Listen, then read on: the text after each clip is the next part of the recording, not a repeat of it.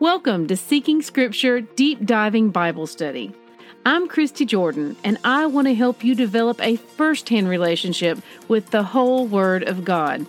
For links and graphics mentioned in my podcast, please visit the corresponding post on seekingscripture.com. May Yahweh bless the reading of His Word. Good morning, siblings. Today's readings are Exodus 16 through 18. I love the book of Exodus. I hope you're enjoying it as much as I do. Rabbit trails. Interesting fact alert. In Exodus 16:15, when the Israelites asked, "What is it?" with regards to the name of manna, in Hebrew, the transliterated words for "what is it" are pronounced manna. Neat, huh? Manna. Test it here. And there's a link to it on Bible Hub where you can check it out for yourselves. Exodus 16:16. They were told to gather an omer of bread, which translates to about half a gallon. I like to know these things. Exodus 16:4 through 5. There are so many incidents of grace when it comes to the Father. He is truly a God of grace and mercy. I specifically noted the two incidents of grace in these verses. First of all, the Israelites, after all that he had done for them, began grumbling against him. As a parent, we know that this was a great deal of grace that he didn't smite them then and there. Secondly, he rained down manna to feed them. By his very hand, he fed these people who had grumbled against him. How tragic that we have people who teach that grace began in the New Testament.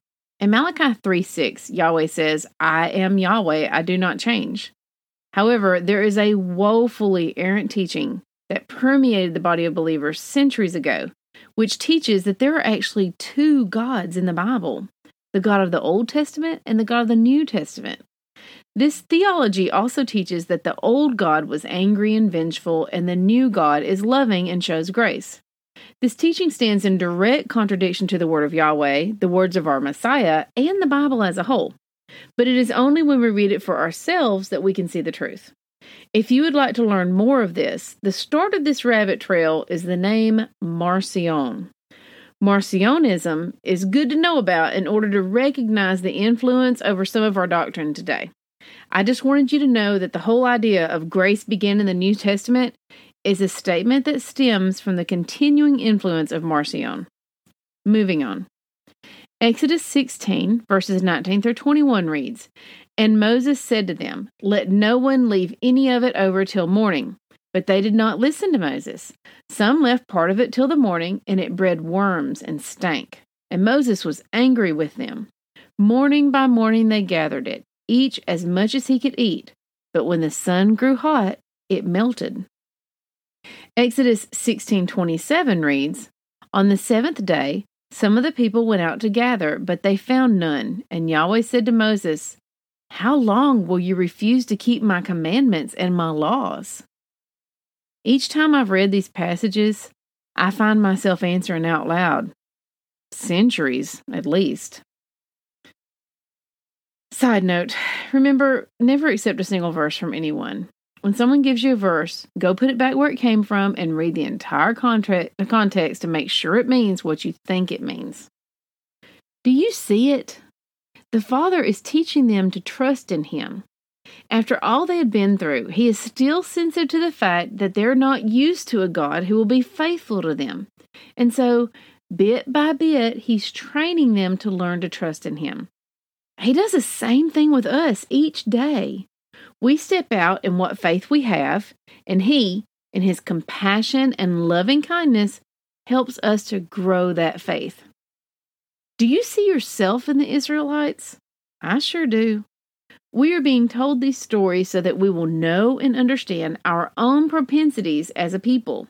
The Father, in His wisdom and kindness, not only gives us guidelines, commandments, on how to live our lives successfully, but He also gives us examples of what happens when we turn from Him and what happens when we turn to Him. What a loving Father He is. Remember, the Bible is not meant to be used as a microscope to examine others with, but as a mirror in which to see ourselves. Each of these stories has direct application in our own lives today. Exodus 17:8. The Amalekites are descendants of Esau. In Deuteronomy 25, verses 17 through 18, we find out that when they attacked here, they actually attacked the rear of the Israelites group, which is where the weakest members, children and elderly, would have been positioned. The Father despised this action. Even today, those who target after our elderly and our young are deemed the most despicable. These groups represent our most treasured and our most revered. Exodus 17:5. Water from the rock. Notice that the Father has Moses take elders from Israel with him to witness the miracle Yahweh was going to perform. This is another way the tribal structure helped them, as these elders could then get the word to every single person beneath them in the structure tree as to what the Father did to bring this miracle about. Also, pay attention to the fact that the Father specifically told Moses to strike the rock to bring forth water. We'll come back to that information later on in Exodus. Exodus 18:9 through 11. I love seeing Jethro come to know the Father. We read, And Jethro rejoiced for all the good that the Lord had done to Israel, in that he had delivered them out of the hand of Egyptians. Jethro said, Blessed be the Lord who has delivered you out of the hand of the Egyptians and out of the hand of Pharaoh, and has delivered the people from under the hand of the Egyptians. Now I know that the Lord is greater than all gods, because in this affair they dealt arrogantly with the people. Moving on, when Moses goes to lift up his arms so that the Israelites will win the battle, we see that Aaron and a man named Hur went with them. Who is Hur? It's H-U-R if you're listening. He is mentioned again in Exodus 24:14, and it's clearly very important. We aren't given the information on who he is, but many believe he was Miriam's husband. This is speculation and nothing to get hung up on, just an interesting tidbit. And now for a little soapbox from me. Oh my goodness, the grumbling of the Israelites. The grumbling always frustrates me to read about, and then I'm immediately reminded to look in the mirror and make sure my own attitude is where it should be with regards to awareness and appreciation of all that Yahweh has done for us. However, there is a lot to love in today's reading. For me, I'm enamored with the description of the manna.